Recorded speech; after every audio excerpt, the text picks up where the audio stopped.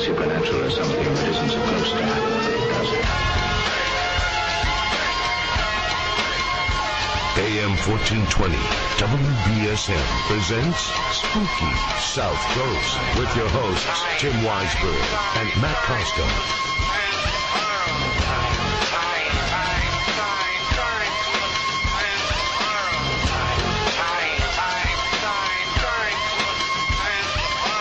Good evening and welcome to Spooky South Coast. Tim Weisberg here, along with the silent assassin Matt Costa and science advisor Matt Moniz, here to talk with you about the paranormal as we are each and every Saturday night at this time. And we are very excited about tonight's show. We've been talking about it for weeks, and as a Beatles fan, anytime we get the chance to talk about their music, I'm happy, but when you can put kind of a paranormal twist into it, even better. Tonight we're going to be talking to Joseph Niezgoda. He's the author of The Lennon Prophecy, a new examination of the death clues of the Beatles. And we've had R. Gary Patterson before on the show, and I don't think I'm going to be hurting anybody's feelings if I say that R. Gary Patterson is my favorite Spooky South Coast guest of all time. It's like 1A and 1B with Jim Mars. But when we had Gary on the show, we talked about the death clues in the Beatles' music and how it pertained to the Paul is Dead hoax. And, you know, everything was kind of tongue-in-cheek with that. You know, Gary's perspective on that is that the Beatles, you know, whether or not they're going to admit it, you know, they kind of set this stuff up, and a lot of it is hindsight and us kind of reading into things after the fact, but it's all in fun when you're talking about Paul McCartney. Look, folks, Paul McCartney isn't really dead. He wasn't replaced with some Canadian named William Shears Campbell, and, you know, the Paul McCartney that we see today is the same Paul McCartney we've always known and loved. But Joe is a little bit more serious in his work because he believes that the death clues in the book do not pertain to Paul McCartney and instead John Lennon. And we'll talk with him about that, why he thinks that, and what kind of clues may key in the fact that John Lennon, whether he was conscious of it or not, was alluding to his own death in a lot of these songs. So it's just going to be a crazy night talking about one of my favorite bands of all time, probably the greatest band of all time, and the most influential for sure. And if you have any thoughts during the course of the program, which I'm sure many of you will, then you can call us at 508-996-0500, 1-877-19... Matt, I don't have the toll-free number. You got to move that paper. Thank you. 1-877-996-1420 if you want to call us toll-free. You'd think I would memorize that by now. How long did it take me to memorize the other phone numbers, though? I think I just got them when they dropped the Wareham line. So toll-free, 1-877-996-1420. You can also email us, spookycrew@spookysouthcoast.com. We can get those emails right here in the Spooky Studio, and we'll be glad to read them on the air. One of the things that when you talk about the Beatles and you talk about the legacy of John Lennon and his work, a lot of people will maybe feel, I don't know, almost like we're being blasphemous by talking about this subject matter. But there's a reason why the supernatural and the paranormal pop up all the time when you're talking about the Beatles. There's some sort of connection there, whether it be this case or something else. There's definitely something more to it, because when you look back on it, I scratch my head. They were great toward the end of their career. I don't understand why they were so huge at the beginning. I mean, it's obviously a combination of different factors, you know, being the right band at the right time and having a different image and a different approach to things than other bands had before, but there's no explaining Beatlemania, even today. I don't know. Can't explain it. Well, you don't like the Beatles anyway. That's true. He's not shy about it. Yeah. It's kind of like last week when Moniz was talking about how much he doesn't like rap music, and you know, this is kind of the rap music for Costa. Moniz, you're a Beatles fan? I enjoy the Beatles. You know what else I enjoy? When his mic works, but apparently that's not the case tonight. Try again. I enjoy the Beatles. All right, well, you can go home if you want, or we can just switch you to the other microphone. That might also be the case. Well, if you do want to share in with your stories, we're going to be playing some Beatles music during the course of the evening as well. So if John Lennon has had an effect on you, then feel free to join in the conversation. Again, 508-996-0500, 1-877-996-1420. And also, it's kind of an important date in Beatles history today because coming up at midnight, the show ends at midnight. We go into Sunday. Sunday is the 46th anniversary of when the Beatles arrived in America, when they landed at JFK Airport in New York and took the country by storm. They appeared on Ed Sullivan, and everything changed. So we figured, if we're going to talk to Joe Nisgoda, this would be the show to do it on. And we will do that in just a few minutes. So why don't we take a break, and when we come back, we will talk with Joe about the Lennon prophecy, about the Beatles. It's just going to be a hard day's night here on Spooky South Coast.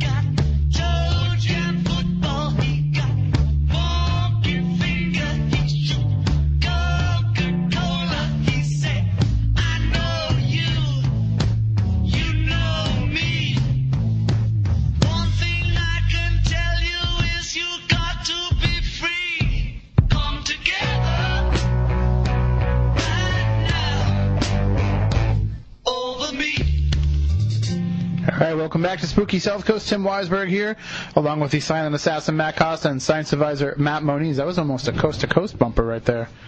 We let that one go. But that's because we're talking about the music of John Lennon and the Beatles tonight. And our guest is Joseph Nisgoda. He's the author of The Lennon Prophecy, a new examination of the death clues of the Beatles. And Joe, speaking of coast to coast, that's where I first heard about your work. And I was fascinated just hearing you talk about it. And while I may not totally believe the theory behind it, maybe that's just because I don't want to believe it, but you definitely make a compelling argument. Well, that's one of the things I wanted to make very clear to everybody at the start of this whole project when I was writing the book. Everyone has to come to their own conclusion. This is just my theory. You have to judge. Everyone's left to judge for themselves. Well, this is something that you didn't just kind of write on a whim either. You worked on this book for a very long time.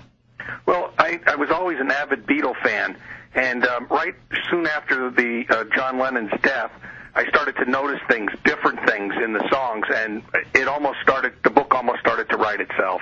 This information just it presented itself to me in a fashion that it was inevitable. The book was going to be written. And we're talking about, so over this period of years, it wasn't a matter of, hey, I've got this idea. I think you can kind of read this into it. I mean, you were seriously delving into this and really analyzing this and breaking it down. Well, I'll tell you, I was hounded. Like some people call it a calling. Mm-hmm. I have no hotline to heaven. I have no links with Satan. But this information, like I said, I was hounded to write this book. It was inevitable. I had no choice. It was my calling, or it was, I like to think of it as my destiny. Well, we all know about the Paul is dead story, and we've had Gary Patterson on the show, and in his book, and even well before his book, it was well chronicled that maybe the Beatles are playing a little trick on everybody and goofing around with us, saying that Paul McCartney might have been dead. And I'm assuming that, like everybody else, you played that game as well. Well, like I said, I'm a first-generation Beatle fan, and I mean, like, I couldn't get enough of the guys. I, collected their albums and fan magazines, looked for their TV appearances. I couldn't get enough of them. But then with the Paul McCartney death clues, I was fascinated by it, just to be a part of it all, the backward masking, the pictures, the lyrics. I mean, I didn't think I was any different than anyone else. And but the problem was, Paul McCartney wasn't dead. Paul McCartney didn't die a violent death. And so, I mean, there was a problem with it, although there's still people that today will profess that they believe that Paul McCartney was killed back in 1966 in a car accident. I mean, that's just how powerful these clues are and how much of an influence these clues had on people. But like I said, after John Lennon died, I started looking at things differently. And all of a sudden, these clues that we all, there was always something sinister lurking just below the surface of the Beatles. We all sensed it, this whole death thing and, these clues and backward maskings and Satanism-type demonic things going on. And it wasn't just me, it was millions of people. And that's what I'd like to make clear, that, I'm no different than anyone else, other than I put this together in a book. But how many millions of people got that White Album on Revolution 9 and turned that record backwards to hear Turn Me On, Dead Man? There were many of us that did that. So basically what you're saying is our moms were right. Those boys aren't really a good influence on us. Well, I'll tell you, again, that's just it depends on who you talk to, and it depends on when you talk to them. I mean, let's face it, when the Beatles first came out, they were not well loved. Oh, the teenagers liked them. But, boy, I'll tell you, the adult population, the teachers, the educators were very threatened by the Beatles. Well, I'm not of your generation. I'm a little bit younger, Joe, so I wasn't around when that happened. And looking back, I can't understand why people equated four boys in suits with kind of longish hair, why they equated them with delinquency. Well, I'll tell you, all you got to go back, like, it's interesting because the Beatles, it's of all topics to write about, this is a terrific one because their lives were so documented. There isn't anything, any day of the week, what they wore, where they were. And this information is all out there. And all you got to do is go back in time and look at the original newspaper articles, as I did in researching this book. You'll be fascinated by what was said. I mean, this is not anything unique. This is going back to 1963 in England before they came to the United States. They were using words like frenzy, demonic trance, incredible ways of describing these people who witnessed the Beatles live. That language aside, though, when they did come to America, what we got was kind of like the boy band version, the crafted version of what Brian Epstein wanted us to experience them as. When, before that in England and when they were in Hamburg as well, they wore leather jackets. They were what they called the Teddy Boys at the time, and they had kind of a darker image.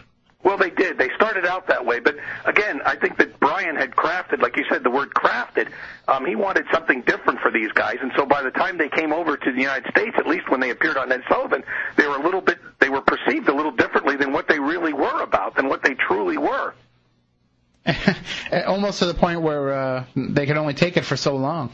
Well, they looked at each other and smiled and laughed. I mean, they weren't used to wearing suits and ties. That's not what they were all about. They were anti-establishment from the beginning. Just look at their lives beforehand. Well, and also their approach to the music, too. I mean, when everybody else was kind of playing, Elvis, they were playing the more black artists, and they were playing some of the dirtier stuff. Well, they always had a fascination with that aspect of music, no doubt. And you could tell the influences on the Beatles are innumerable. It's incredible the amount of anybody that knows music and looks and sees what was going on during that time frame will definitely be able to recognize a good deal of influence that these artists had on the Beatles. So, I mean, when you're a young boy and the Beatles are making it big and they're hitting it in America, I mean, what do you perceive them as at that age?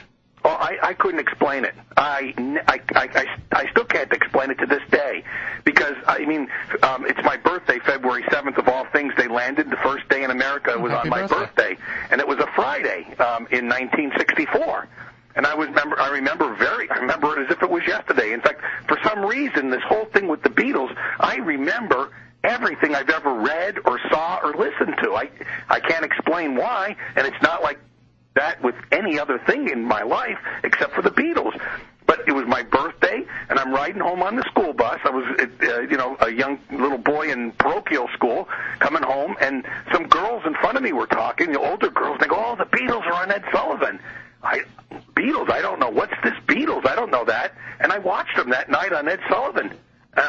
It was a turning point. I couldn't explain it. I was absolutely fascinated, and that fascination lives today. 50 years later or whatever it is, I can't explain it. And you know what's interesting is that it still goes on today. If you watch there's generations, new generations like yourself that are avid Beatle fans that are just as fascinated with these guys that, have broken up back in 1970. I mean, I have a little bit of an embarrassing story as to how I got into the band. When I was maybe about 11 years old, I was standing in the then cassette section of Bradley's, which is now defunct, in Brockton, Massachusetts, and I'm holding in my hand, I have Sgt. Pepper's, and in the other hand, I have Weird Al Yankovic's Even Worse album. And I only had $10 to my name, so I'm picking which one I want to get, and I'm sorry to say that Sgt. Pepper went back on the shelf. Luckily, when I went to my aunt's house and told her, the choice that I had made, she's like, "No, you made the wrong choice." And Right. She had a copy of it and got me into it. But it was, like you said, almost from first listen, bam, it's there. I mean, and I had heard Beatles songs on the radio, but I had never heard this, and I'd never heard whatever it was that was drawing me in, and it definitely has a profound effect. My son's 5. I got Beatles Rock Band when it came out, and now he knows all the music, and he loves the music. Oh, yeah. Well, that's the thing I could never understand. Like I said, I loved Rolling Stones and Led Zeppelin. I mean, I grew up at a time when music was terrific. I mean, any song on the radio was fantastic. You never turned the station back then. When you had your radio set, it was set, and there wasn't any songs that you didn't like. Mm-hmm. They were all phenomenal, great songs. But the thing is about these Beatles, I can't explain where you would just listen to these albums and singles over and over and over again. I remember, like I said, I remember just about everything. I remember the one time Ringo Starr appeared on now, off the air, the Phil Donahue show. And I remember I rushed home from school to see that appearance of Ringo on Phil Donahue. And the one lady said, now this is, years after the Beatles had broke up, the one lady said, "My daughter, Ringo, why does my daughter go to her room and she puts on that song, Eleanor Rigby, and listens to it over and over and over again?" You see? And Ringo's like, well, Ringo, I don't know, ask Paul, he wrote it. But it's just interesting how this music still plays out and how it affected me in my life. Well, there was some degree of precedence in terms of, I like to consider myself a student of popular music, and there was some point of reference before the Beatles when Frank Sinatra first started singing with Tommy Dorsey's band, and Tommy Dorsey, right? Yeah. And here I am calling myself a student. But so when he's performing, and girls are actually fainting and swooning at his performances, and that's a controlled environment, where it's not the atmospheric conditions of the room. It's not anything that people put in their drinks. They're literally swooning just in being in his presence. Well, that's true. I mean, Frank Sinatra is a real good example because that too is documented in as much as it was right at the turning point of TV and of movie pictures. You could see the girls screaming. But what gets me and what sets the Beatles apart from like a Frank Sinatra or an Elvis Presley, where girls reacted, these Beatles affected not just girls but old and young, males and females. And one of the things that I like to reference, and like any of the listeners are welcome, they should, in fact, I invite them to go to YouTube and just click on the Beatles Australia. And in 1964, the Beatles first went to Australia. And I believe it was in June of 64, which was just a few months after they appeared on the Ed Sullivan Show. No one had ever heard of this group before. I mean, I never heard of them before. Maybe a few did, and there's all those Beatle fans that say, oh, it was this show. People did hear. Okay, but in Australia, let's just say, give them the benefit of the doubt that maybe they had 3 number 1 hits in 2 months or 3 months, and they go down to Australia, and this is documented. You could see the footage of them standing on like the balcony of the hotel, and there are 400,000 screaming fans out in the streets just to get a glimpse of these 4 boys from Liverpool. Now, what is that all about? You see, I can't explain that with anything of nature or paranormal, however you want to call it. Mm-hmm. How do you explain that? 400,000. Some people say it's slick marketing. I don't call it slick marketing. There was never anything like it before, and hasn't been anything like it since. No, not at all. I mean, I look at the differences between when Elvis burst onto the scene and when the Beatles came around, because it's almost totally different. I mean, with Elvis, it was a way of making a genre of music more acceptable to the mainstream. And everybody was interested. It grabbed people's attention, but it just didn't seem to have the physical reaction that the Beatles would have. It's almost like what we would call, in terms of a demonic possession, it's almost to the point of the obsession level, where it's taking you over and it's actually starting to control you. And I almost wonder if the Beatles had kept touring, would people in the crowd eventually become completely possessed by them? Well, you know what? Those are your words, and I agree. I agree with everything you just said. I can't explain it. It's different from any other group. It goes on today. I mean, there's still Beatle fests in this country, in the United States. Every year, people flock to these Beatle fests. I go myself, and to get a glimpse of someone who once saw the Beatles, or whatever. But to the people who are the diehards, like even beyond just fans who go to conventions and festivals and things like that, but to those who really almost live their life in a cult of Beatle, some of the memorabilia associated with the band almost takes on religious, holy relic aspects to it. Like, they feel like if you get touched by one of Ringo's drumsticks, you could be healed. Yeah, they've always sensed that. People sense something about these guys. And the Beatles commented that themselves, where they said that backstage it was pretty difficult for them because a lot of people would have children with disorders or with crippling diseases, and they would push them forward, hoping that they might touch a Beatle. And the Beatles, they themselves couldn't even explain it. They didn't understand this.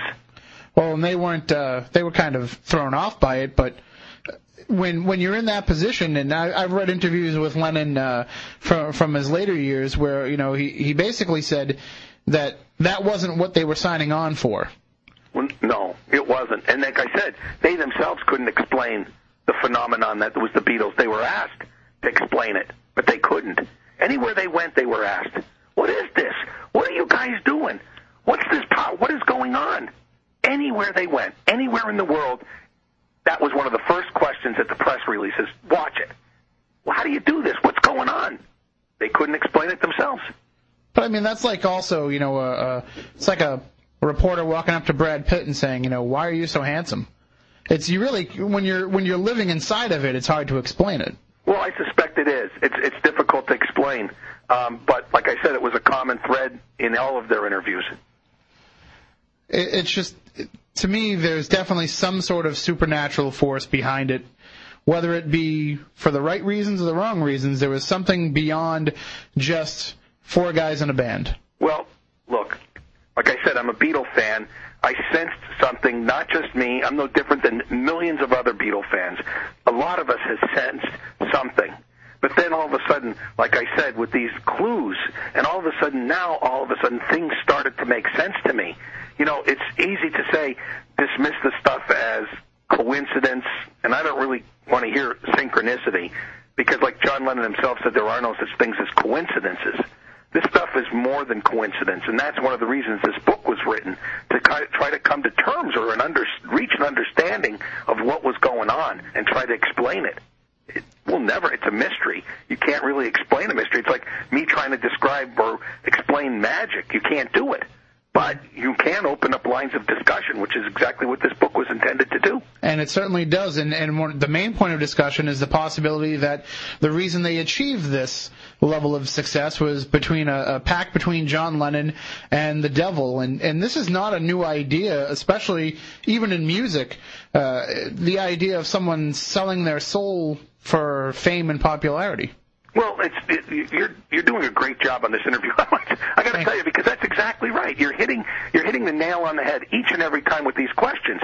This book, I put nothing in here that wasn't already in the public domain. I mean, yes, there's an interesting, different spin on it, and the stuff presented itself to me, these clues that I can't explain. It's inexplicable why no one else in all the years of looking at these pictures didn't see the things that I saw for the first time. But again, like you say, oh, this pact with the devil, you show me a contract.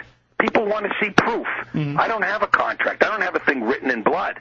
But what I do have is the lyrics, the songs, the titles, the pictures. That stuff is documented in my book and in the public domain. Now, as far as pacts with devil, yes, this Marlowe wrote, Faust back in 1604. Centuries there's been talk of pacts with Satan, pacts with the devil. This is nothing new. And all I'm saying is it is uncanny how if you look at these documented pacts in literature through the eons, through the centuries, they follow a set recipe or pattern. Well, and it's no different for John Lennon.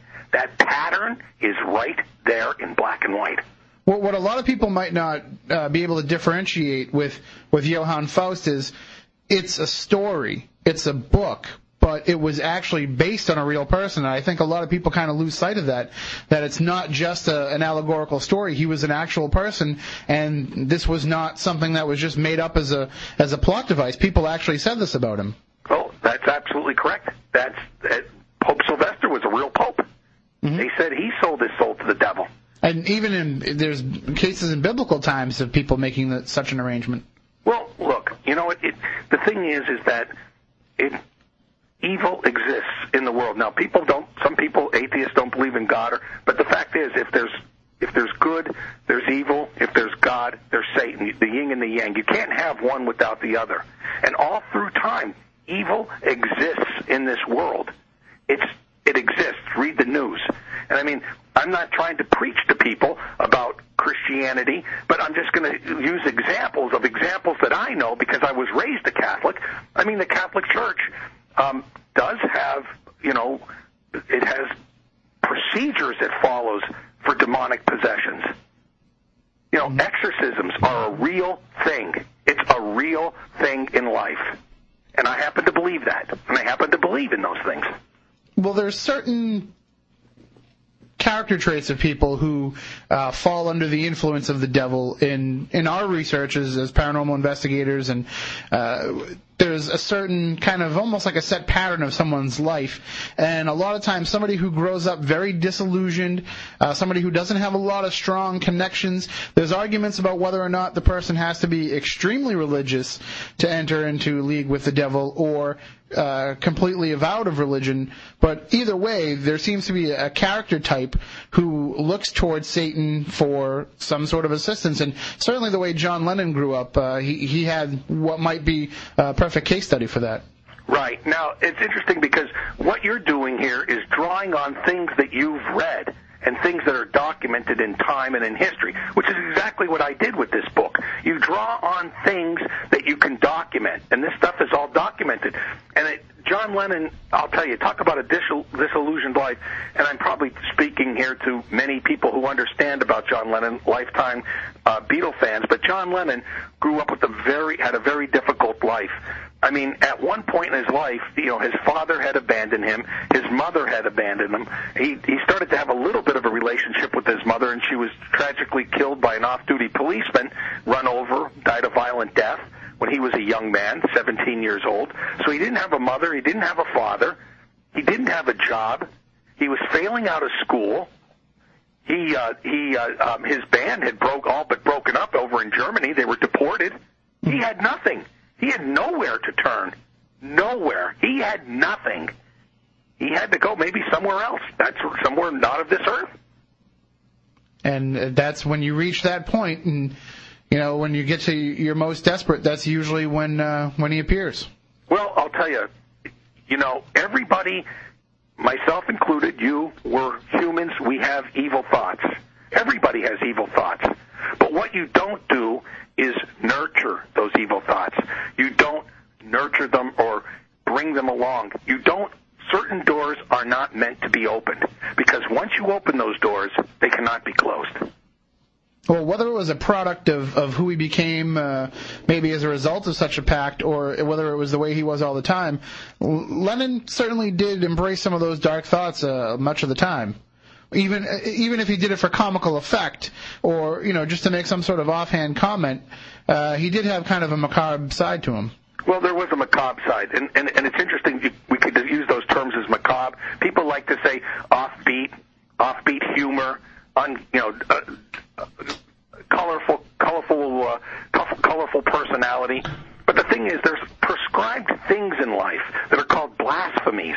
Mm-hmm. A blasphemy again, I refer to religion here, is the only unforgivable sin. Blasphemy is unforgivable. And in the book, I don't really want to go into it. I don't mean to be elusive, but it's pretty tough stuff. And you read the book. Some of the things early on that John Lennon did, mm-hmm. Are classified as blasphemy. And it's one of the recipes, one of the ingredients to a pact is you must do blasphemies, and it's well documented in the book by those people that were there and saw these things. It's pretty tough stuff. Well, I mean, he's forever linked with probably the biggest blasphemy he could have ever possibly done, and that's the "we're more popular than Jesus" comment. Well, I'm telling you, that is, you could say, it's just you taking it out of context or whatever you want to call it. I don't see it that way, and a lot of people didn't either. The thing is, like this whole thing with John Lennon, and it's interesting because let's just, for the sake of discussion here, let's just say that he did make a pact. What might that pact, how might that thing gone down? Well, let me tell you something. When Elvis hit the scene, it's documented that, he absolutely adored Elvis, and he wanted to be bigger than Elvis, and all it was Elvis, Elvis, Elvis. Mm-hmm. That's all he talked about. He learned all the songs. He drove people that were close to him, like his Aunt Mimi, crazy with this Elvis thing. Well, if he's going to make a pact with the devil, it might go down something to the effect, hey, you know what? You want to make a pact with me? I want to be more popular than Elvis. Well, then how about this? How about that Satan might have said something to the effect, you know what? That's nothing. I can make you more popular than Jesus. And then he self-proclaimed, we're more popular than Jesus, which is a form of blasphemy. Well, then you said that the quote, people might accuse you of taking that quote out of context, using it in that fashion, but really not. I mean, if you look at the entire quote, he says, Christianity will go. It will vanish and shrink. We are more popular than Jesus.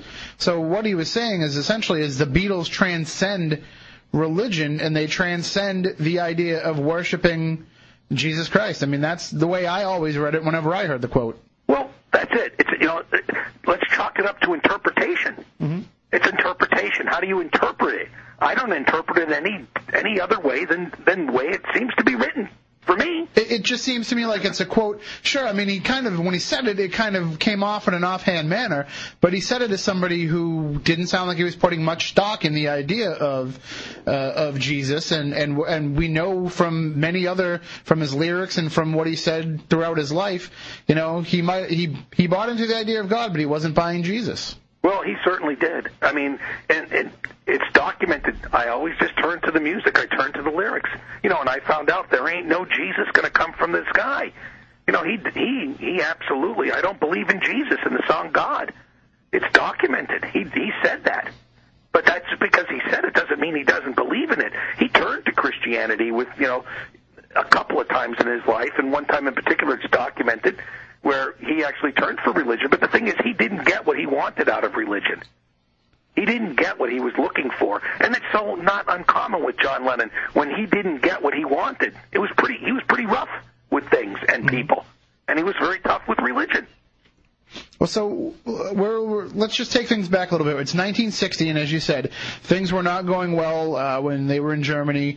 There was issues. I know George Harrison got deported because he wasn't old enough to be playing in the clubs and to be over there. But so essentially, they're a band that has acquired a following enough to show that it's worth sticking together, but outside circumstances are keeping them from doing so. And you think that is the point where if there was a pact made, it would have been at that point in time? Well, yeah, again, like I said, I do not have a contract written in blood or anything of that nature. But I'm just saying, what's interesting is that I'm in an interesting spot in as much as I can do reverse engineering. I can go back in time and look back in time and see and look for things that may have happened that were different, or maybe that lend credence to what I'm saying.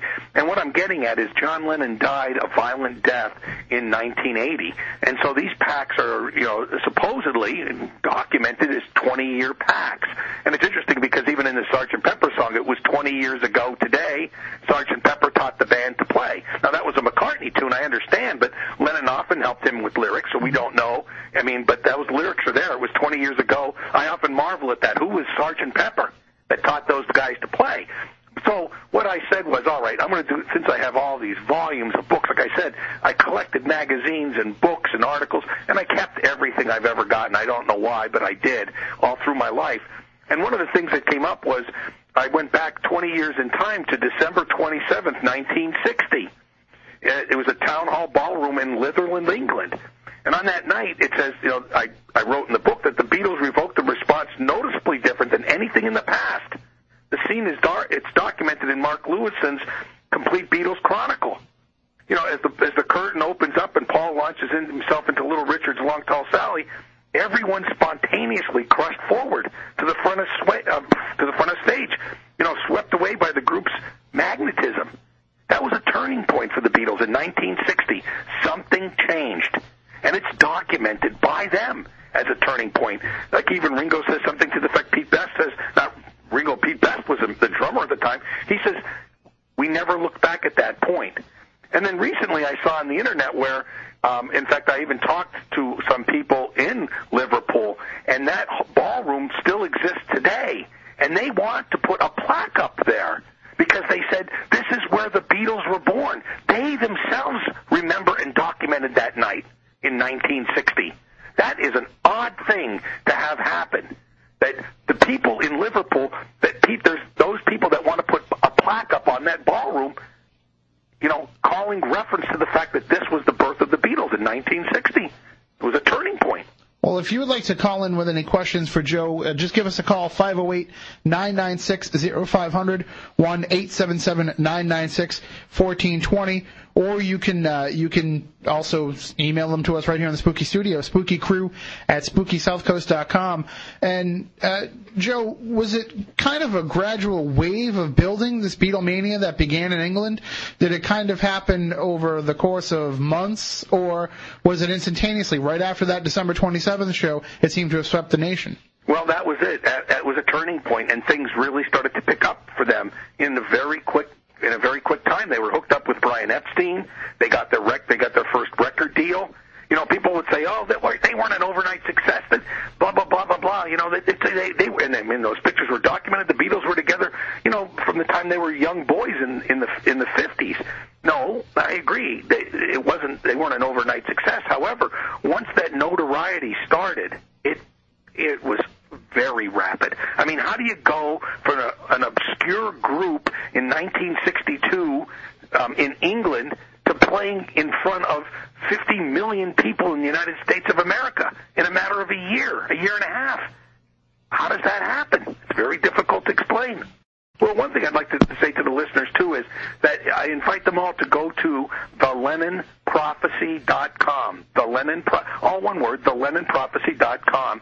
And then you'll find that I have links to, you can contact me directly if you'd like some, if you want to talk, or confidentially email me. I welcome all communications.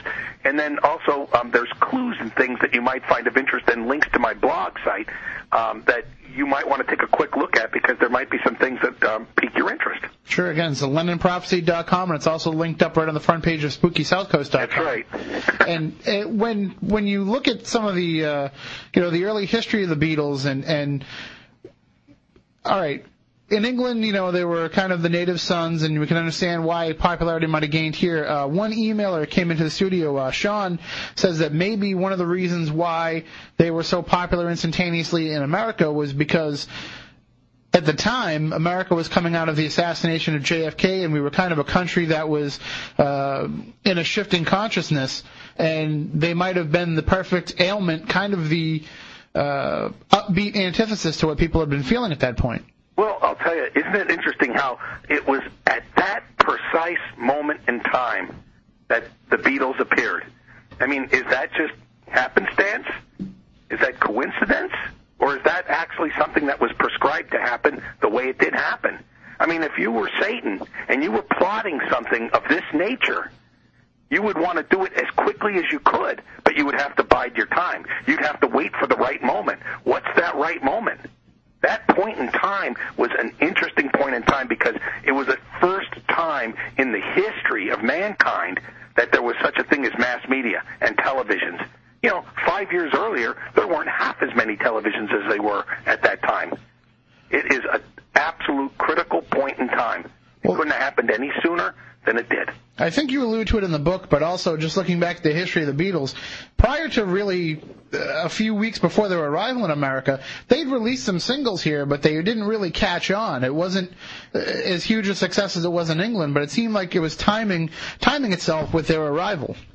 Well, that was one of the things that was interesting was they themselves said that they didn't want to come to America because previous to the Beatles, there were no English groups on the charts in the United States, but they themselves said they didn't want to come here until they had a number one.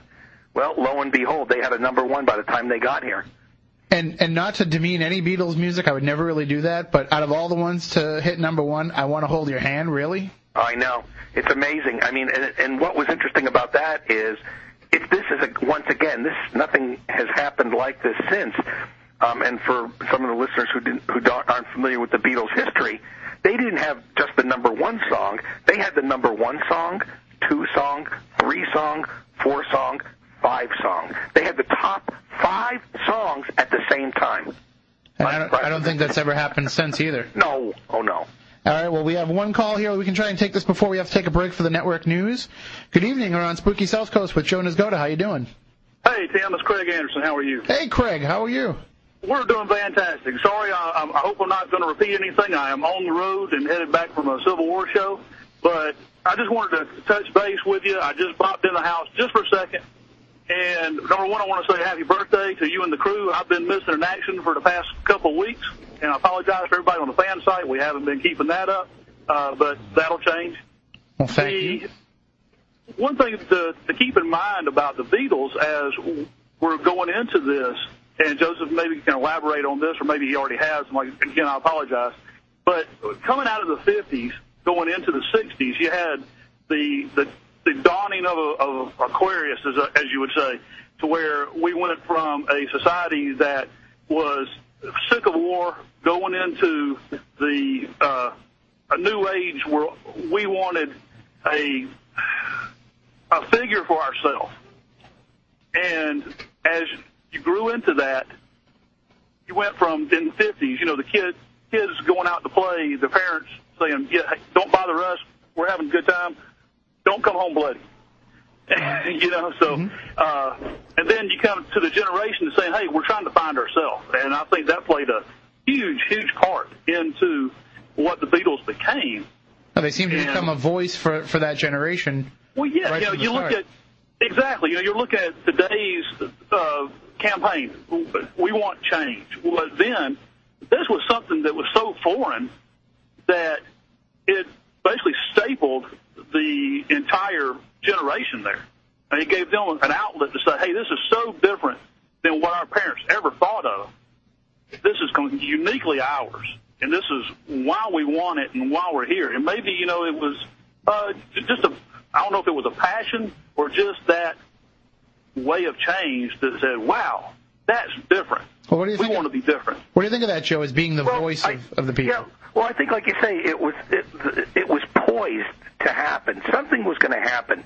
The generation was changing. That change had not yet happened. Again, we're talking about early 1964. People are running around in Bermuda shorts.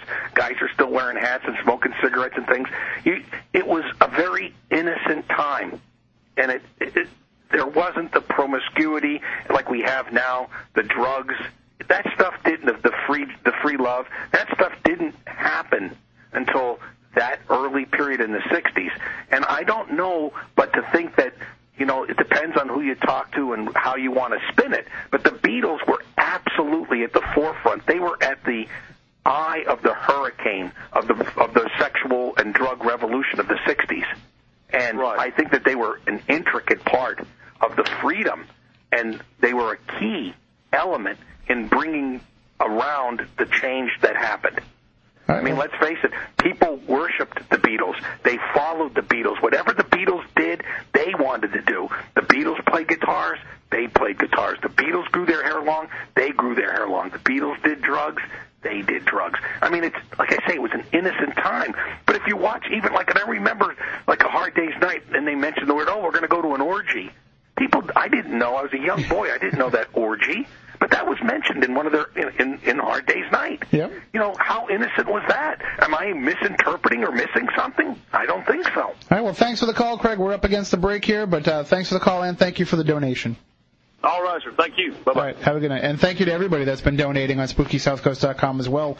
We're definitely going to be easily taking care of the podcasting this year, as well as many other things. So we are coming up on the news, as I said, Joe, but we'll take a break. When we come back on the other side, I'd like to really start to get into some of these clues, and not only that show that maybe there was something going on between Lennon and Satan, but also how he prophesized his own murder. And again, the name of the book is The Lennon Prophecy, A New Examination of the Death Clues of the Beatles. It's available through Joe's website, thelennonprophecy.com, and also right on the front page of SpookySouthCoast.com as well. We'll be right back after the news. We're not even going to do the Week in Weird because we've got so much stuff to talk about. So we'll be right back with more here on Spooky South Coast.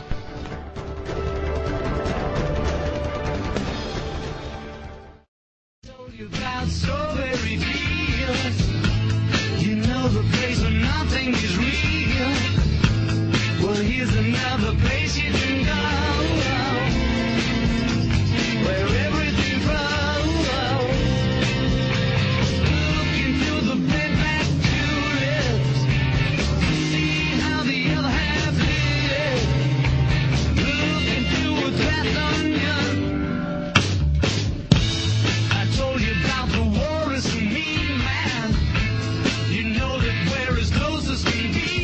Welcome back to Spooky South Coast. Tim Weisberg here, along with the silent assassin, Matt Costa, science advisor, Matt Moniz. I just wanted to check the iPod there, Matt, to make sure that I used the remasters. I know you don't care because you don't like the Beatles, but to me, I find the remasters fascinating, just to hear them in a different manner. And you're so used to hearing the mono mix, and when you hear it with the new stereo remasters, it does kind of change the music quite a bit. And when you hear it with Joe Nisgoda's theory in mind, and you go back and you look at some of the things that are said in the music, it certainly changes your mind. And the book is called The Lennon Prophecy, A New Examination of the Death Clues of the Beatles by Joseph Nisgoda, and his website is thelennonprophecy.com. If you want to pick up a copy of the book, it's also linked up on the front of SpookySouthCoast.com as well.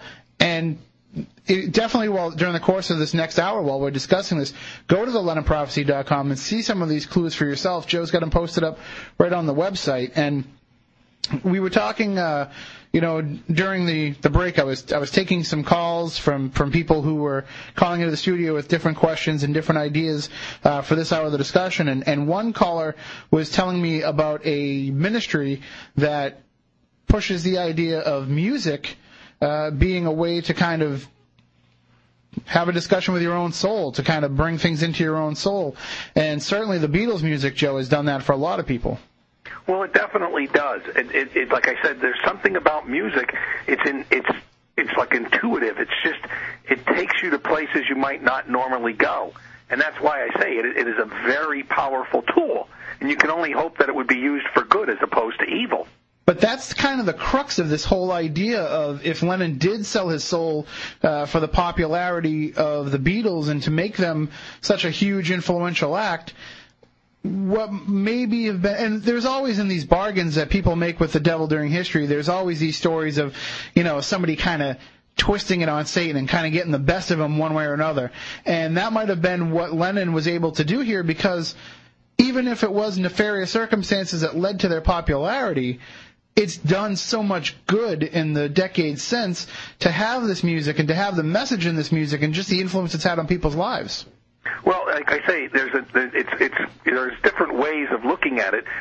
For example, like sugarcoating something, and John Lennon even uses that term himself about you sugarcoat anything and people will buy into it. And I mean, like, for example, the song Imagine, many people interpret that, yes, it's nice to say, oh, it's John Lennon at his best, but there are many people, and documented in article after article, that don't view the song Imagine like that at all. It's like an anti-Christian song. Imagine there's no heaven, no hell below us, above us only sky. I mean, it sounds nice and sweet, and it's got a really nice melody. But the lyrics, it's very troubling if you listen to that. It's almost written by someone who might be in denial. Well, I've always been somebody who's thought that it was a positive song, but you can almost kind of see where it's almost like an anarchist call to action. Even aside from the religious aspect of it, I mean, it's basically saying, we don't need any of these chains on us, and it can almost be interpreted that way, too. Well, I agree with you on that. But there has been, I mean, that's the one thing, though, is there has been so many different interpretations of what they were trying to say, and nobody can even really take the Beatles at face value anymore when they comment on their own songs, because it became so much bigger than even them that they lost a handle on what it was all about, and maybe people are putting deeper meanings on songs that they just say, hey, we thought it was kind of a good tune. Like, look at Lucy in the Sky with Diamonds. I mean, everybody in the world now, if you ask them what that song is about, they're going to tell you Lucy, Sky, Diamonds. It's all about LSD.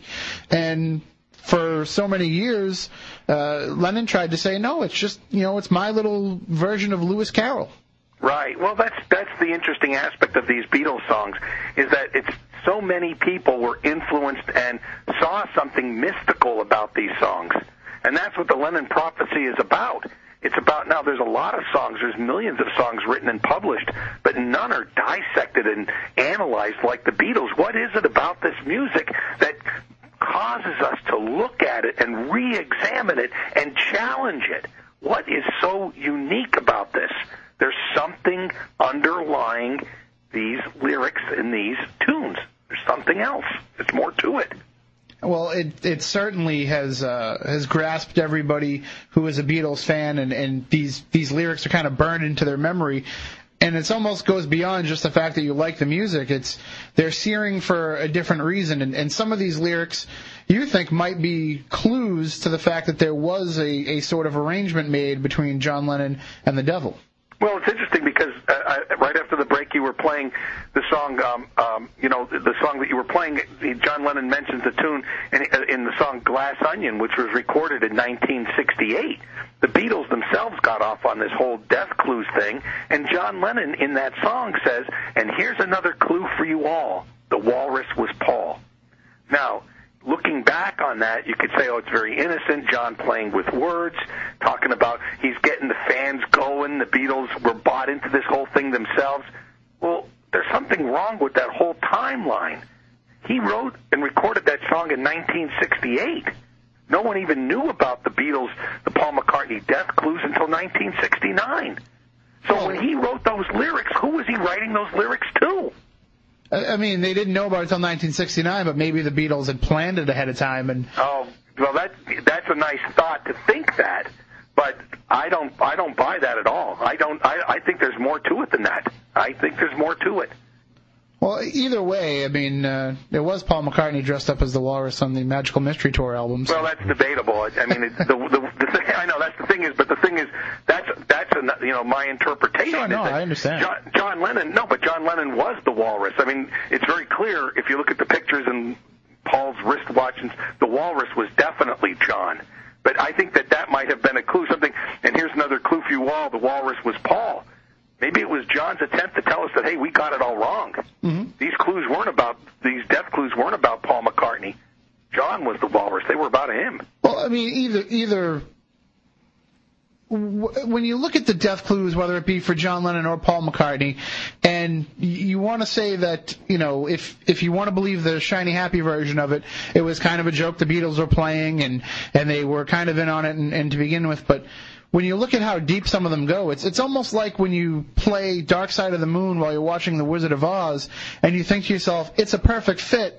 It's too perfect. There's no way they could have planned that because, you know, it just would have taken away too much of what they were trying to do on the surface to have decided to do all this stuff under the surface. Well, and that's where this book took a turn for me because I found it became very clear to me that these clues were about John Lennon. They absolutely prophesized his death to the day, to the hour, to the location, the who, the what, the when, the where. It is all documented. And again, it's like reverse engineering. It's easy to say that now, but no, it is. And I say, like, for example, that song, Glass Onion, it's interesting. Here's another clue for you all. The walrus was Paul. Now, there's a clue. They say the word clue. There it is. It's very clear, black and white. You can interpret it any way you want. Those aren't the ones that bothered me. The ones that bothered me were the ones that prophesized about John's death that I couldn't come to grips with, that had to be something more to it than just coincidence. There's too many of them. Now, I want to point to the one that really kind of started me on this whole campaign was in 1967. The Beatles put out an album called Magical Mystery Tour. And in the Magical Mystery Tour album, there was a booklet. And in the booklet, there are pictures of the Beatles in the movie. They made a movie called Magical Mystery Tour. And there's a picture of John Lennon walking out of like a ticket agency. And in the background of this picture of John Lennon, it says, the best way to go is by MDC. And, of course, that turned out to be a fatal message, in my opinion. The best way to go is by Mark David Chapman, MDC, the guy that murdered John Lennon. And it doesn't say, have a sunny trip with MDC. It says the best way to go is by MDC. Mm-hmm.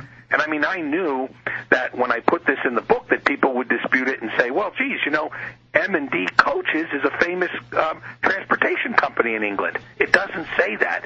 This picture, it's uncanny. If you look at it in that album, it's cropped off. It says the best way to go is by MDC. It's cropped off. And that's just one of many. And yeah, I mean, there's, I'm trying How did that clue get there? You know, John Lennon was a prophet. Did he put that in there? Who knowingly put that in there? Or did it just happen by happenstance? I don't know how familiar you are, Joe, with the idea of ghost boxes, and they call them Frank's boxes, and they're basically radios that are manipulated to sweep random radio waves. And what they do is supposedly spirits can communicate over them like a Ouija board, where the words are out there in the radio broadcasts, and they can kind of just... the spirits can grab whatever words they need to get a point across to the person that's listening. From different stations. Sure. Interesting. And the one thing that you need to remember when you're using one of these devices is, sure, you may hear something that you know is a baseball broadcast or you know is a jingle for a popular restaurant or something in the area, but the key is to not worry about where it's coming from and to listen to what word is being used. And that's almost the same thing with these clues. We understand what they're referring to, or we understand, like with that photo, what it's referring to, but you need to look at it in the context of how it was used. And like you said, in that case, it was cropped in a certain fashion, so they're just using what was there to kind of get the message across. Well, it's pretty deliberate. I mean, it's interesting in the wording, the way it takes place. And again, that's just one clue of many. But these other ones that they just can't, to me, they, you know, like I said, it's like you would use the word paranormal. They can't be explained. They're inexplicable. Well, one of the most controversial in terms of the photographic evidence is the Yesterday and Today album cover. And I know that that's one that you've encountered a lot of controversy when discussing that as a clue. Well, it is, and it's interesting because, like I said, this book started out fairly innocently as a book about the prophecy of John Lennon's murder. It had nothing to do with Satanism or anything to do with the demonic side of this aspect of it. But once I started looking into the aspects of this book and starting to do more in-depth research, it became clear to me, and I was taken down a path towards this whole Satanism aspect of the Beatles. Now, for people that aren't familiar with the Yesterday and Today album, it's a picture of the Beatles that was taken in 1966 for one of their albums. And in this picture, it depicts the Beatles wearing butcher smocks, and there are chunks of meat laid over them with cut-up dolls and decapitated baby dolls strewn all and laid all over them. I mean, it's a very grotesque picture. Now, I see that as infanticide. Now, what is infanticide? Infanticide, again, this isn't Jonas Goda's interpretation of what infanticide is. This is what's documented. One of the highest forms of Satan worship is infanticide, to mutilate and cut up an infant virgin baby. And that album cover, to me, looks like infanticide. And in fact, it's not even my interpretation. If you go back in time, like I do, I did a lot of research for this book in 1966, and read some of the articles that were written. There was such an outcry that all of the albums were recalled, immediately pulled from the shelves, and brought back in and destroyed. And then the articles that were written, they used the people of the time, the authors and the reporters of the time used the word infanticide, which I didn't even know what that meant in 1966. I was a young little kid. But yet, I go back now, things weren't as innocent as people and rosy as they'd like them to be. It's not a matter of... Sure, there was some degree of artistic expression involved, especially with album covers. You know, in the late 60s and through the 70s, it was a art form unto itself. But when you're trying to market a Beatles album, you kind of want to portray the Beatles in the best possible light, and that's not an album. I mean, that's not like it's the Beatles went into a studio and said, let's make this album. That was a lot of reissues, and it was a compilation of stuff from other material, right? Right. Well, it was. And the album cover itself, like I said, was specifically taken, those pictures were specifically taken to be released on an album. And I mean, what's interesting is that, you know, John Lennon spearheaded the whole thing. He was definitely involved and pushed to have that as an album cover. And, you know, you want artistic expression. People go back in time and rewrite history. I mean, Paul McCartney is even accused of that right now. In any of his interviews, people accuse him of rewriting history. Even the most avid Beatle fans will say that. But people go back and rewrite history, and they say, oh, that was the Beatles protesting the Vietnam War. Nowhere will you find anything written about the Vietnam War in 1966 in relationship to the Beatles. Nowhere. That's just people rewriting history. If you read what was written back then, you'll see it was pretty grotesque and pretty unexplainable. I mean, if you wanted to do something artistic, there are many different ways of expressing yourself in art than to do it in that particular form and fashion. I mean, I invite everyone to go on the internet and look at those pictures. I mean, it's pretty gross. Oh, you can see them right on the LennonProphecy.com. Or you can go to the website and see the one album cover that was used. Absolutely. Very disturbing. Even to this day, it's disturbing. And the imagery, of course, is a big part of the Paul McCartney Death Clues, and especially with the Sgt. Pepper album. And that's the same case with the idea of the Lennon Prophecy. We all know about the trick of putting the mirror up to the drum on the Sgt. Pepper cover, and you get the 1-9. I want to get it right. 199. Yeah, 1-9, he died. 1-9, he died. Yeah, the Roman numeral 1. And that was part of, like I say, that was a Gary Patterson clue. And I acknowledge Gary. And Gary, wrote the book, The Walrus Was Paul, in which he documented. And Gary came up with that clue himself. He put that mirror there for the first time. And it's interesting because that was an interpretation of a Paul McCartney death clue. But when I looked at it, I saw it as I-1-9, he die. is just bizarre. Well, it's not, and it's interesting that it's not even just the Beatles. I mean, that's just the book that I wrote about. I couldn't write another book. This is the only book I've ever written. I'm not in the entertainment field. I'm not a writer. I mean, by trade, this is the only book I've ever written, and probably will be the only book I'll ever write. And again, this was my destiny to put this thing out. Many books are written about the evil and the things like with Led Zeppelin's ties with Satanism and Alex Crowley and all these guys. Stairway to Heaven backwards? That kind of stuff. Going all the way back to Robert Johnson and Tommy Johnson, we're talking about the same thing, the deal with the devil. This is nothing new. I mean, as far as the ties to Satan, but what I always tell people to do is just go back and look at the lyrics and look at these things for yourself. I mean, one of the things I'd like to talk about, like I say, we're talking about John Lennon and Satan and a matter of interpretation. Well, he wrote these songs about, like, there ain't no Jesus going to come from the sky. I don't believe in Jesus. We're more popular than Jesus. These were all things that he said that are documented. I didn't make this stuff up. It's there. Look at it for yourself. And this is the way he wrote his songs.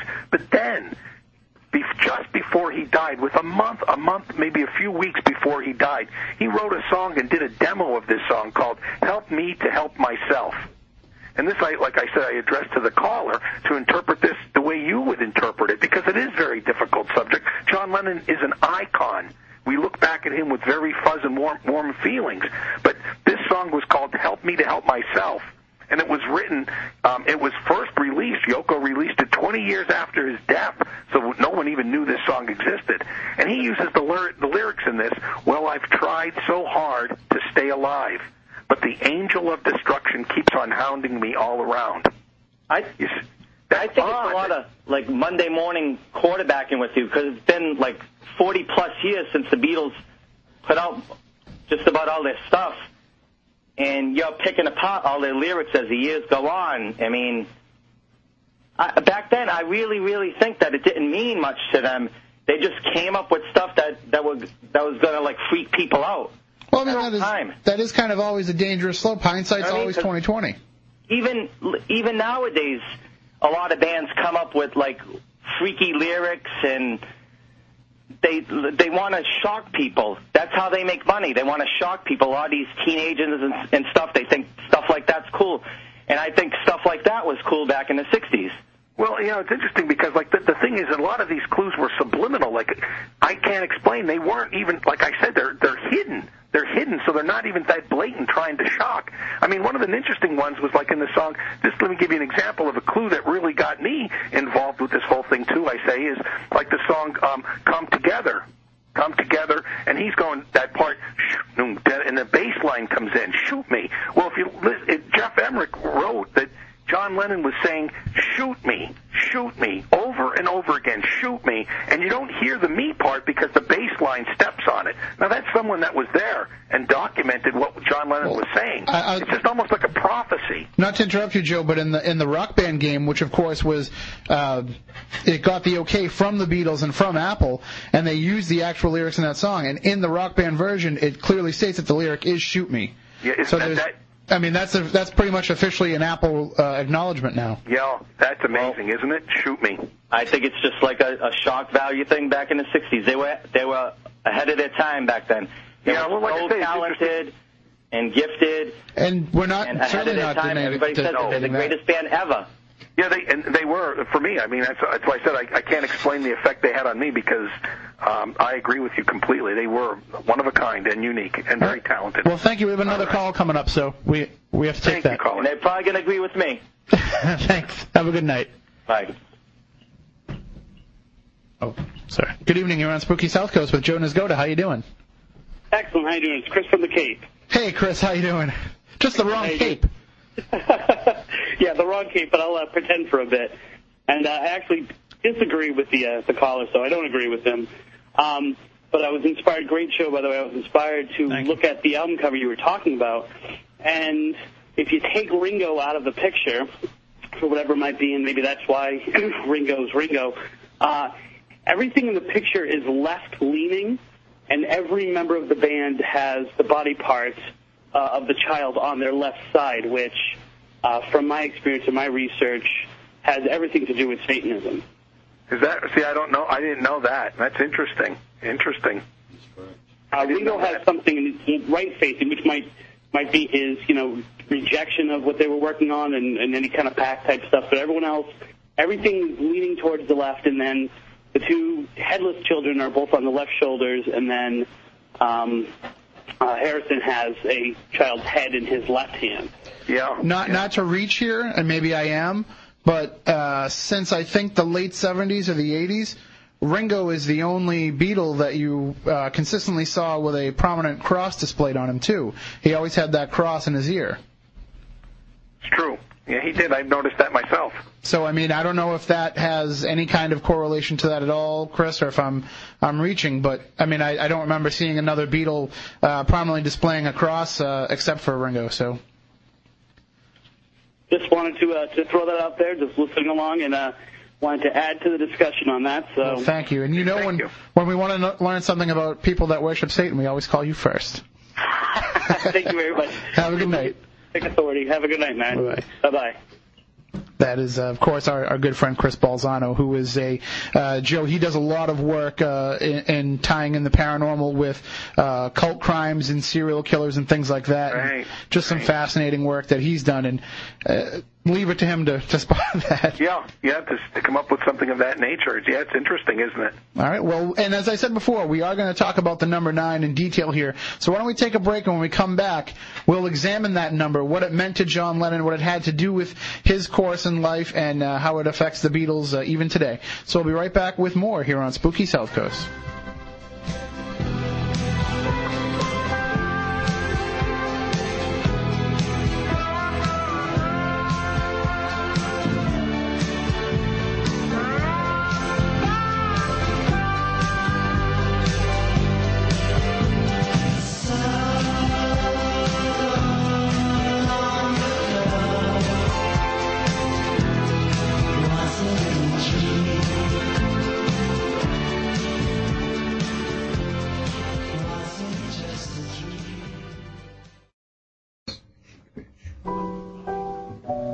Number 9, number 9, number 9, number 9, number 9, number 9, number 9, number 9, number 9, number 9, number 9, number 9, number 9, number 9, number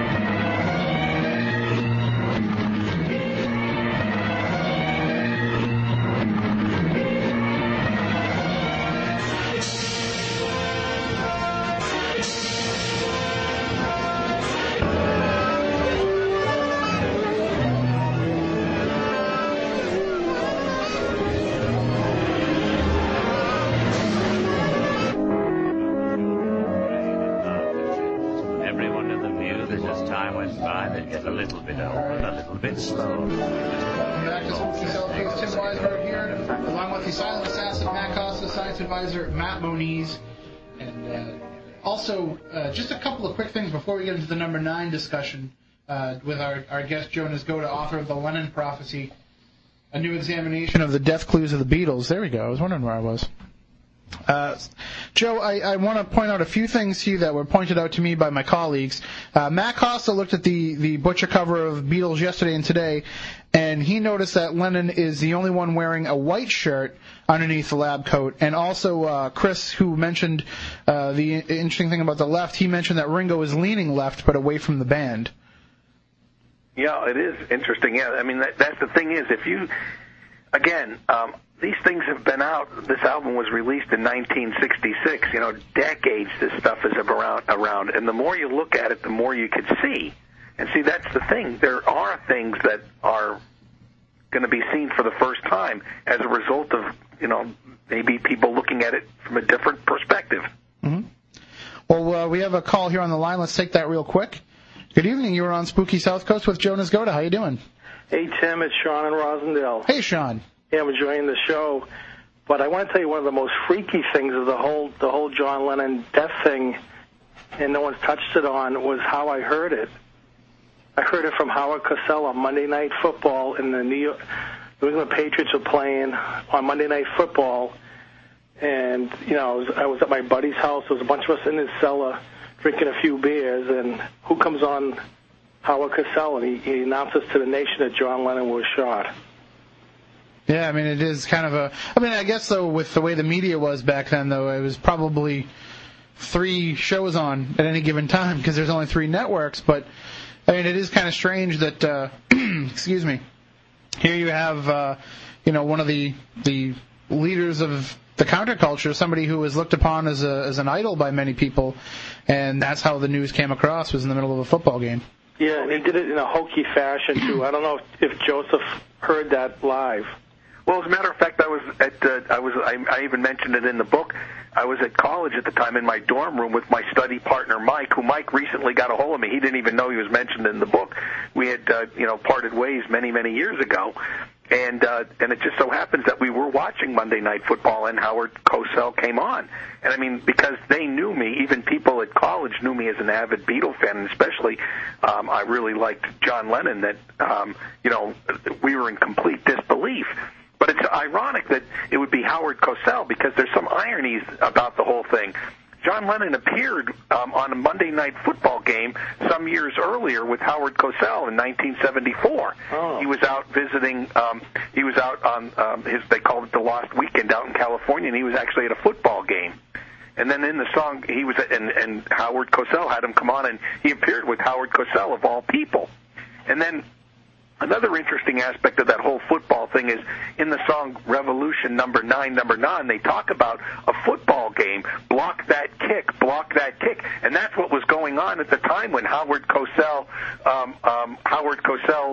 announced the death of John Lennon. That the Patriots were actually, I believe it was the Patriots were actually kicking a field goal at the time, and the crowd was yelling, "Block that kick." I mean, it was just. There's so many ironies to the whole thing with Howard Cosell. And the reason Howard announced it was, of all things, John Lennon was taken that night to Roosevelt Hospital. Right. Now, while he was at the hospital, there was a producer for, I guess it was ABC Sports with ABCs. He just was in a freak motorcycle accident. He was in the emergency room sitting there when he heard of John Lennon, and he saw this thing unfold. He immediately picked up the phone and called. And it was announced that night. That It was before the world knew. It's uncanny. Joseph, can you relate the story about when the Beatles went to India and they were over there with the Maharishi to enlighten themselves? And what the story I heard was he started to hit on the women that went over there with him, and then they came back and Lennon wrote a song about it, but he I don't know the name of the song. All it was the thing is, they were disillusioned because I guess it was Mia Farrow's sister. They talked about Dear Prudence, and supposedly Prudence was having a difficult time over there. And what happened there was the Maharishi. They learned that Maharishi was hitting on Mia's sister, which really upset her.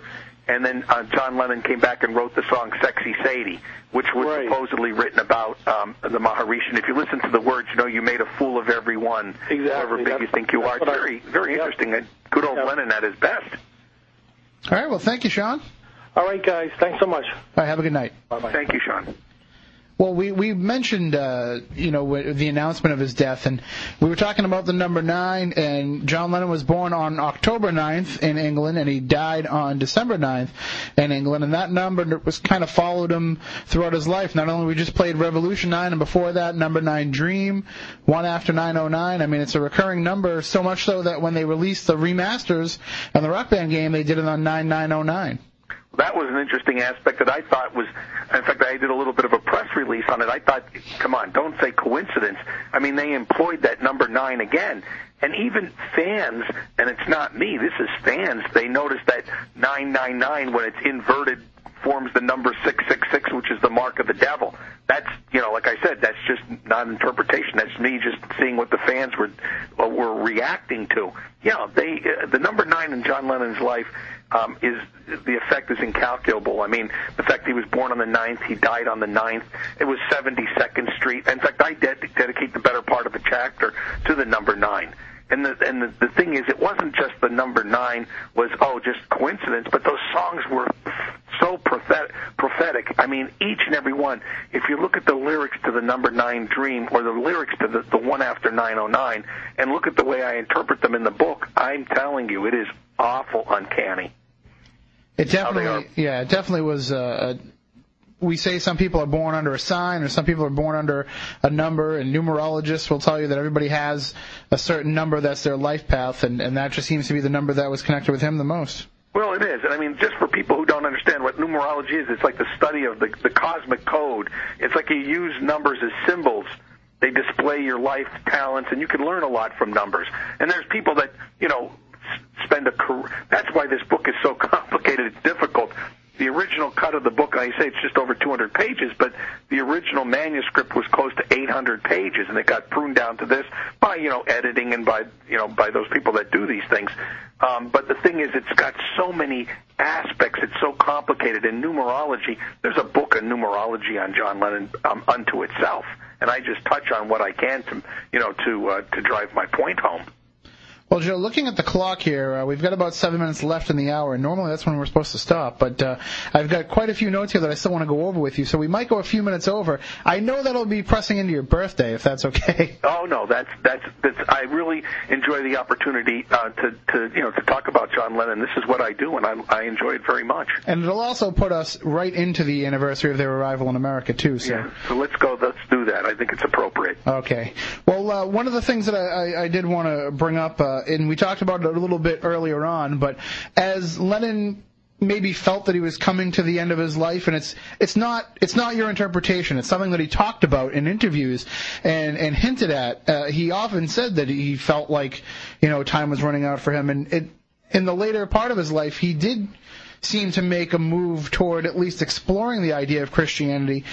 He had correspondence with Oral Roberts. I guess he watched a lot of TV evangelists, and he was completely enamored with the TV movie Jesus of Nazareth, and that kind of made him go onto this path. I have a line here that he wrote from a letter to Oral Roberts. He said, "Can he being God, can he love me? I want out of hell." So it seems like he knew where he was going. Well, I think the thing is people, I think they become, these people that enter into these pacts, at least it's documented this way, they become aware of their allotted time. They become aware of the fact that their end is near, and that's why I refer to even some of the lyrics. I just turn to the lyrics about the angel of destruction keeps hounding me around, and he says that all I wanted to do was stay alive. And then, even in 1974, at this time when, like I said, he became disillusioned with religion, and I think maybe he learned that there was no way out, that this pact was a real thing, and he wasn't going to be able to get out of it. There was no way out. And he willingly went into it. I mean, the Lord doesn't allow these things. Nothing in life happens without the Lord's permission. And even something to this effect, like a contract with Satan, that still has to be, it's documented as that it has to be allowed by the Lord. And in the lyrics of the song, I'm Scared, he says, I'm scared as the years roll by and the price I have to pay. I'm scared. No bell, book, or candle can get me out of this, oh no. That particular line is very unique. No bell, book, or candle can get me out of this, oh no. What he's referring to there, and it's Shakespeare uses the line, and it goes back to early Christianity in when they excommunicated someone for egregious sins like blasphemy. They would use a bell, book, and candle. I mean, it sounds odd. I mean, kind of eerie. No bell, book, or candle, because what they would do was ring a bell, close the book, and blow out the candle, and you were excommunicated. And that's what he refers to in this song. And as much as he might have been familiar with Christian themes or wanted to become more familiar with Christian themes, we do know that Lennon was also, it seems like he was versed in the occult, too, to some degree. I know that he had a lot of interest in the occult, and we've discussed in the past here, he had a profound interest in UFOs. Well, he did. I mean, the thing is, he was he was a man of great curiosity. I mean, he wouldn't have been able to achieve the greatness that he did had he not been open. That's one of the things about John Lennon, and what kind of helped helped me get through this whole thing was that you've got to keep an open mind. Like he says, living is easy with eyes closed, misunderstanding all you see. He reached out. You've got to try to keep an open mind and look at things from a different perspective, which is exactly what he did throughout his whole life. And it's when you talk about the occult and supernatural forces, and also when you talk about the idea of number 9, I mean, a lot of people know the story of Charles Manson and the Manson murders and how they wrote Helter Skelter on the walls, and they thought that Helter Skelter was the calling of a great coming race war, and they were trying to prepare for that. But you talk about how Manson actually kind of misinterpreted the idea of Revolution 9 into Revelations 9. Well, that's the thing is I can't explain this, and I mean people try. It's not a matter of, like I said, people interpret things, and what I even included this part of in the book is because it's interesting that even people like Charles Manson, which is he's in jail, he spent his whole life in jail, he's a murderer. I understand, I get it, but Charles Manson, the occult leader, convicted of murder, he saw the song Revolution 9. And for people that want to try this for themselves, which I was always intrigued by this, and I mean this was documented in the book Helter Skelter, which was written some years after the Manson was already convicted and put in jail. He interpreted the song Revolution 9 as Revelations 9. And if you go to the Holy Bible under Revelations 9, and I'll give you some of the quotes that Charles Manson said, and I mean, it's odd that these things, considering the centuries that have passed since the Bible was written, the parody to the Beatles is disturbingly apparent. I mean, it does call into question this whole thing about prophecy.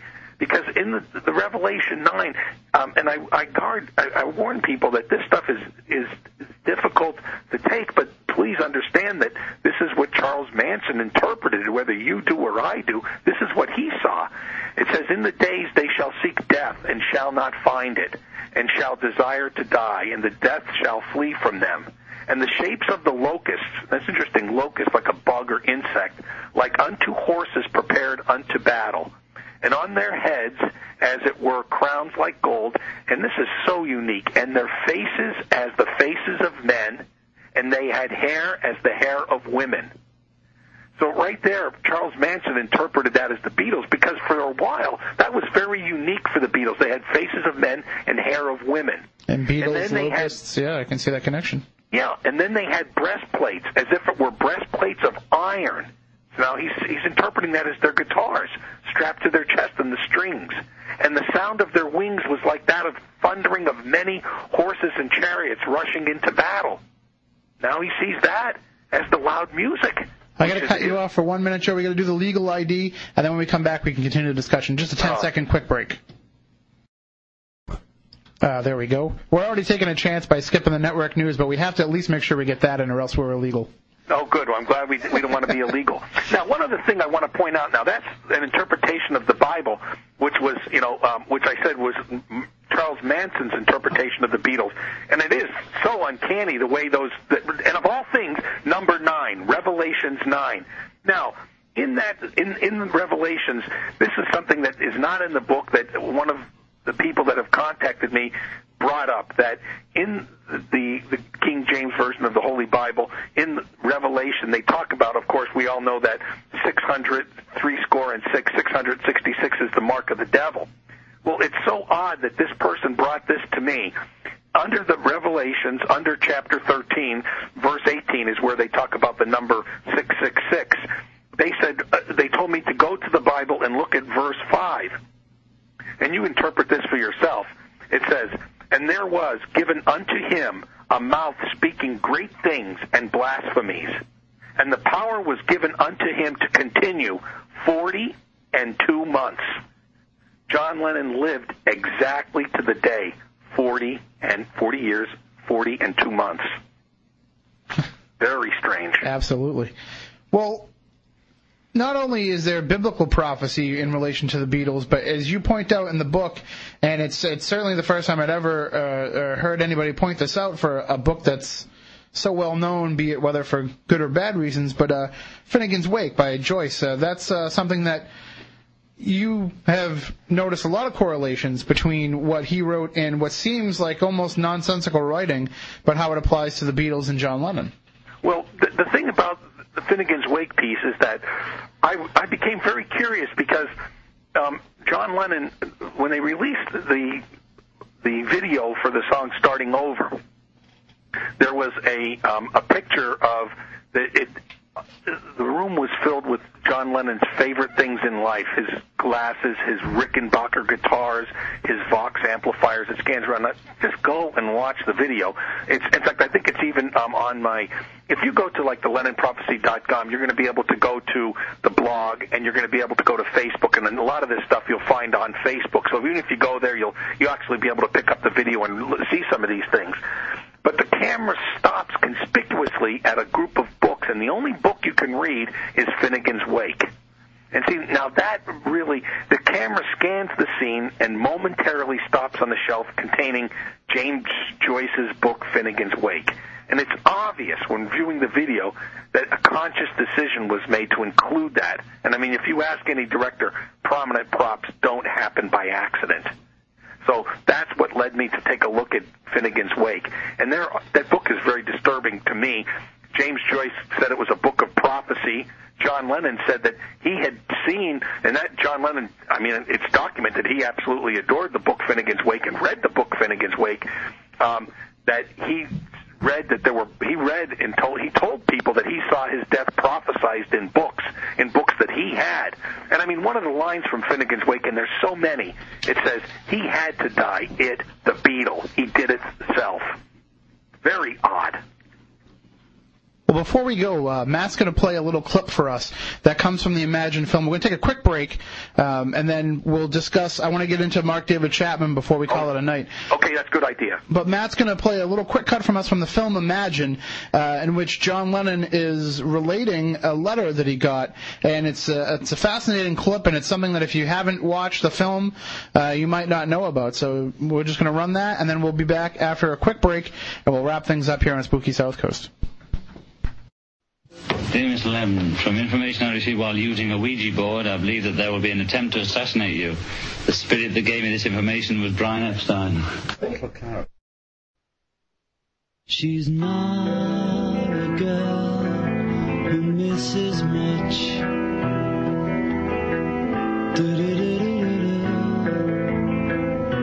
Oh yeah. She's well acquainted with the touch of the velvet hand, like a lizard on a window pane. The man in the crowd with the multicolored mirrors on his hobnail boots, lying with his eyes while his hands are busy working overtime. A soap impression of his wife, which he ate and donated to the National Trust.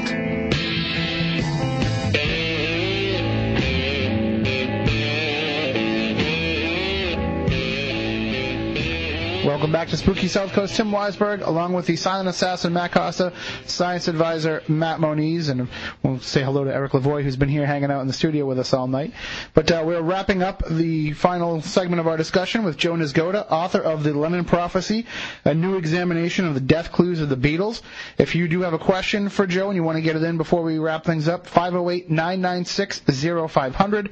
1-877-996-1420. You can email us spookycrew@spookysouthcoast.com. His website is thelennonprophecy.com, and you can get the book there, or you can get it through spookysouthcoast.com, linked up right on the front page. And we played that clip before the break of Lennon reading the letter that he got, saying that the spirit of Brian Epstein had come through a Ouija board and told somebody that he was going to be assassinated, and then of course that's exactly what happened, Joe. Mark David Chapman is an interesting figure in all of this because he seems to certainly have been driven by forces that he was totally unaware of. Well, that's the thing is with and I use the name but carefully, Mark David Chapman, you see, avid Beatle fans don't even like to give any credence to him or what his act or what he did or to promote what he was trying to do with murdering John Lennon. The fact is that they refer to him, Beatle fans will refer to him as the man who shall remain nameless. and rightfully so, because he did kill John Lennon in a very violent fashion. But the thing is that, like I say, that clue was one of the things that really brought my attention to this whole subject of prophecy, the fact that the best way to go is by MDC, Mark David Chapman. Mark David Chapman, his life paralleled John Lennon's in so many aspects, and leading up to that very moment when he was on the street with John Lennon, 20 years of momentum pent up. At that very moment, he pulled that gun and he heard voices, demonic voices telling him to do it, do it, do it, repeating. In fact, that's where he got his strength from in order to perpetrate this crime. Like I mentioned earlier about those people that open doors that cannot close. Mark Chapman, like I say, brought this upon himself almost, and opened doors that couldn't be closed. And he pulled that trigger because of voices that were telling him to do so. Now, if you believe in good and evil and God and Satan, that's all well and good, but whether you do or don't, Mark Chapman did believe it. In fact, while at Attica State Prison, he had received a service where these demons were driven out of him, supposedly these demons that were in him that led him to this perpetrate this crime of killing John Lennon. Was it an actual full-out exorcism in the Catholic Church sense of it? Yeah, it really was. It was performed by a religious, yes. That's the way it was described. So and these demons came out, by people that were there and documented they saw the change. And even his wife had commented. Normally, you hear everybody say, "Oh, he seemed like such a nice guy.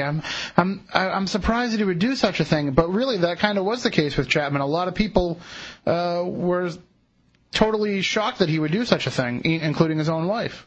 Yeah, it's interesting how like I say, it followed a set pattern. He was there.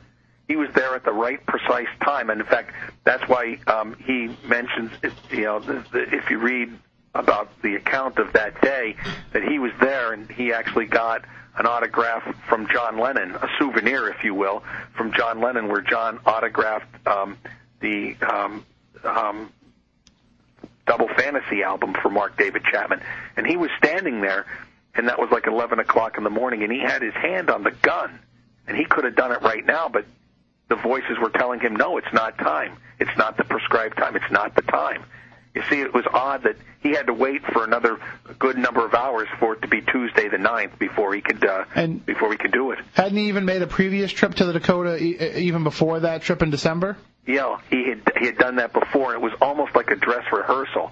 This, like I say, it's like if you want something to go the way you want it to go, you practice and rehearse it. It was almost like a rehearsal. This whole thing was with Mark David Chapman. Mark David Chapman, people might not know, he was so disillusioned with life, he turned away. He was a very religious, brought up with religion, but he suffered with problems throughout his whole life with struggling with the good and evil in his life. And he even had voices from an early age.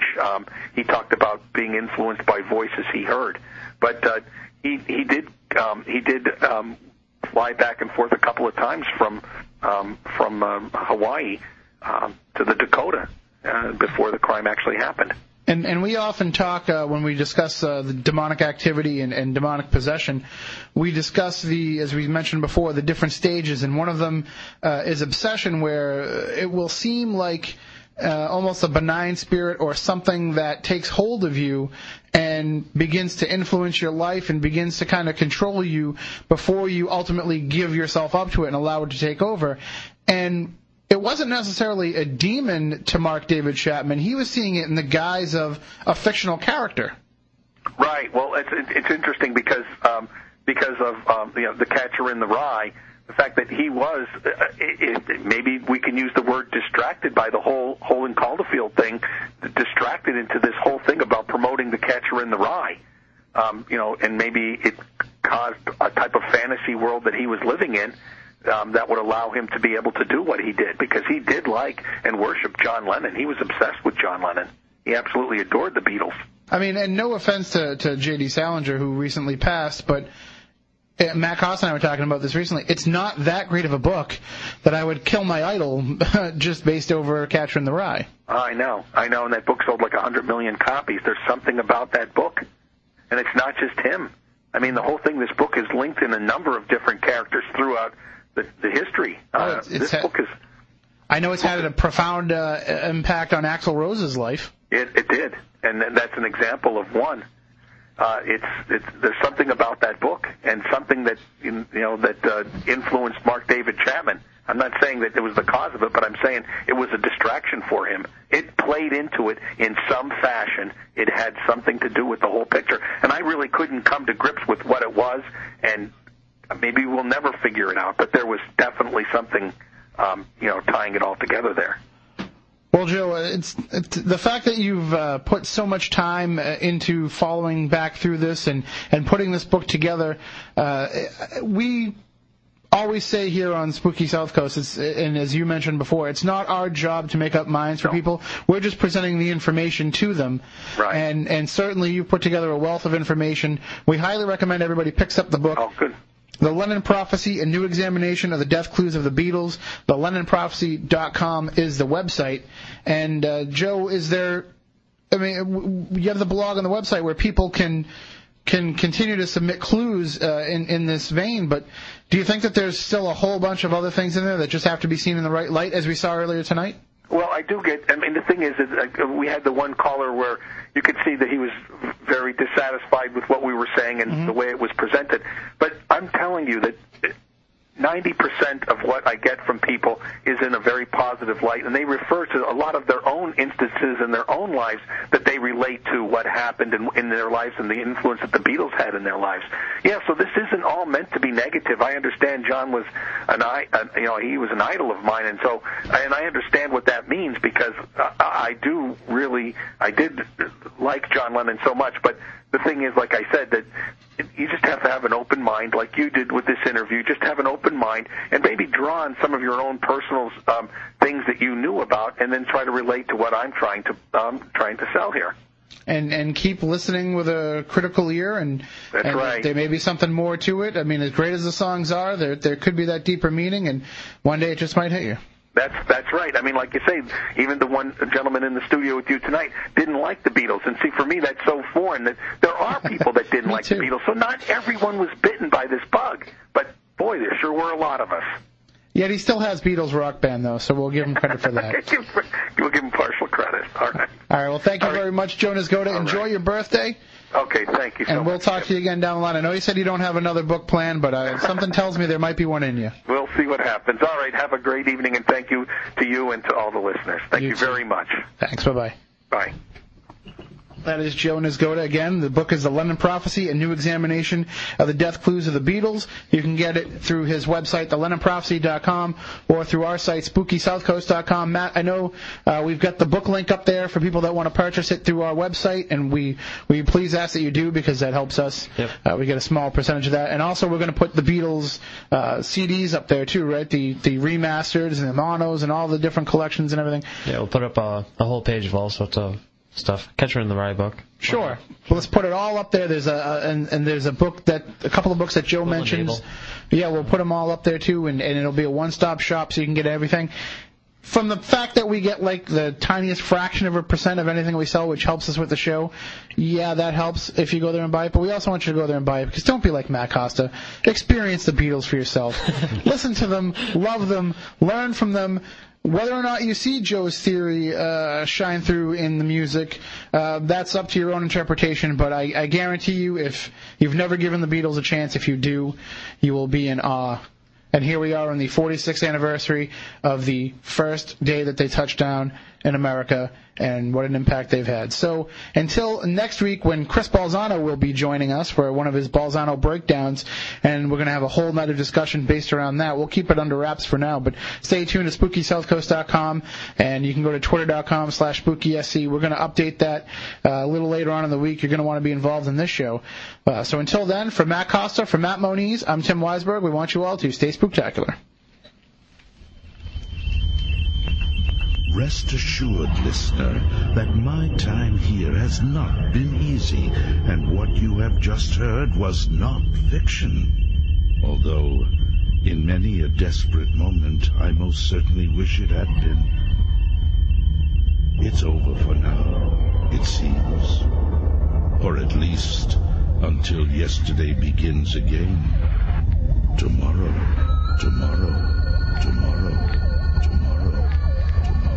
Look, I know the supernatural is something that isn't supposed to happen.